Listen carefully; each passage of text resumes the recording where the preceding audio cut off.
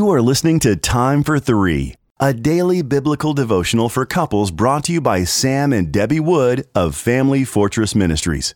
You can purchase a printed copy of Time for Three at familyfortress.org.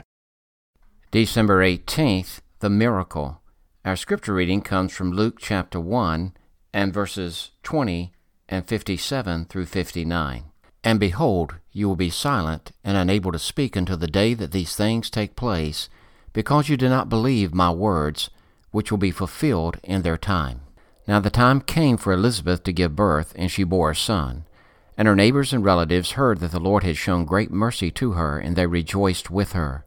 And on the 8th day they came to circumcise the child, and they would have called him Zechariah after his father. But his mother answered, No, he shall be called John. And they said to her, None of your relatives is called by this name.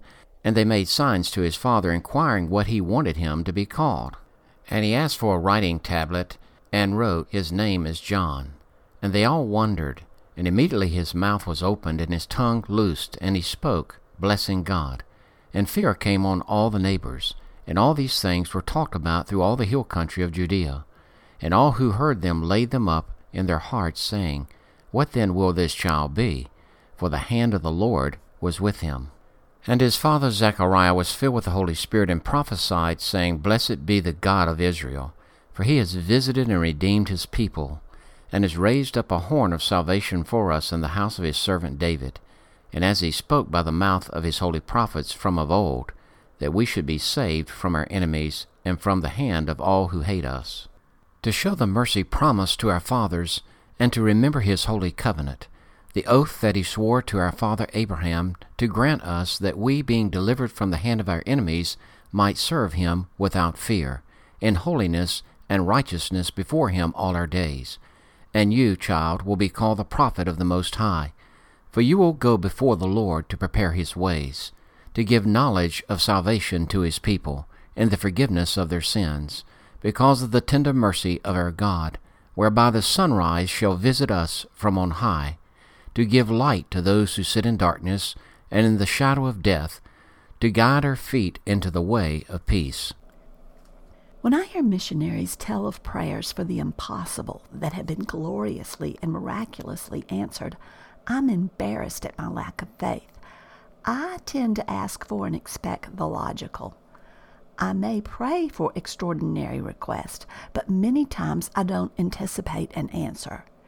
Zacharias was like this. For years, he and Elizabeth had prayed for a baby.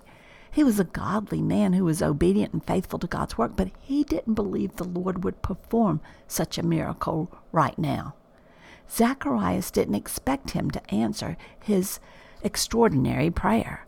In time, however, God erased all doubt from his and Elizabeth's mind. Zacharias insisted they obey the Lord's message by naming their child John. He declared his confidence in the Lord. His strengthened faith was evidenced in the prophecy and praise that he pronounced at John's birth. Zacharias announced the miracle that God had visited his people and was sending the Messiah, the Redeemer, the promised one. As we read Zacharias' words today, he challenges us to have faith because God keeps his promises and will protect us. Believing this, we should continually, confidently, and enthusiastically serve him in holiness and righteousness. Anything less demonstrates a lack of faith in the promises and miracles of God. Zacharias further proved that he expected the Lord to completely fulfill his promise by proclaiming John's purpose in life. Our God has not changed. Although we cannot predict and choose the specifics, we can still expect him to be active in his supernatural power today.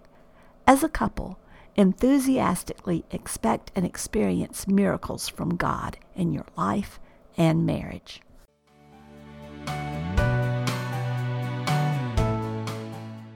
If you are blessed by these daily podcast devotions, please consider joining our ministry team by making a donation of $2 per month on our ministry website at familyfortress.org or on our ministry app. In appreciation of your support, you will receive a free printed copy of our book, What is Marriage?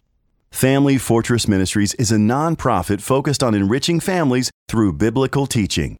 More resources are available at familyfortress.org and on the Family Fortress Ministries app, which can be downloaded from the App Store or Google Play.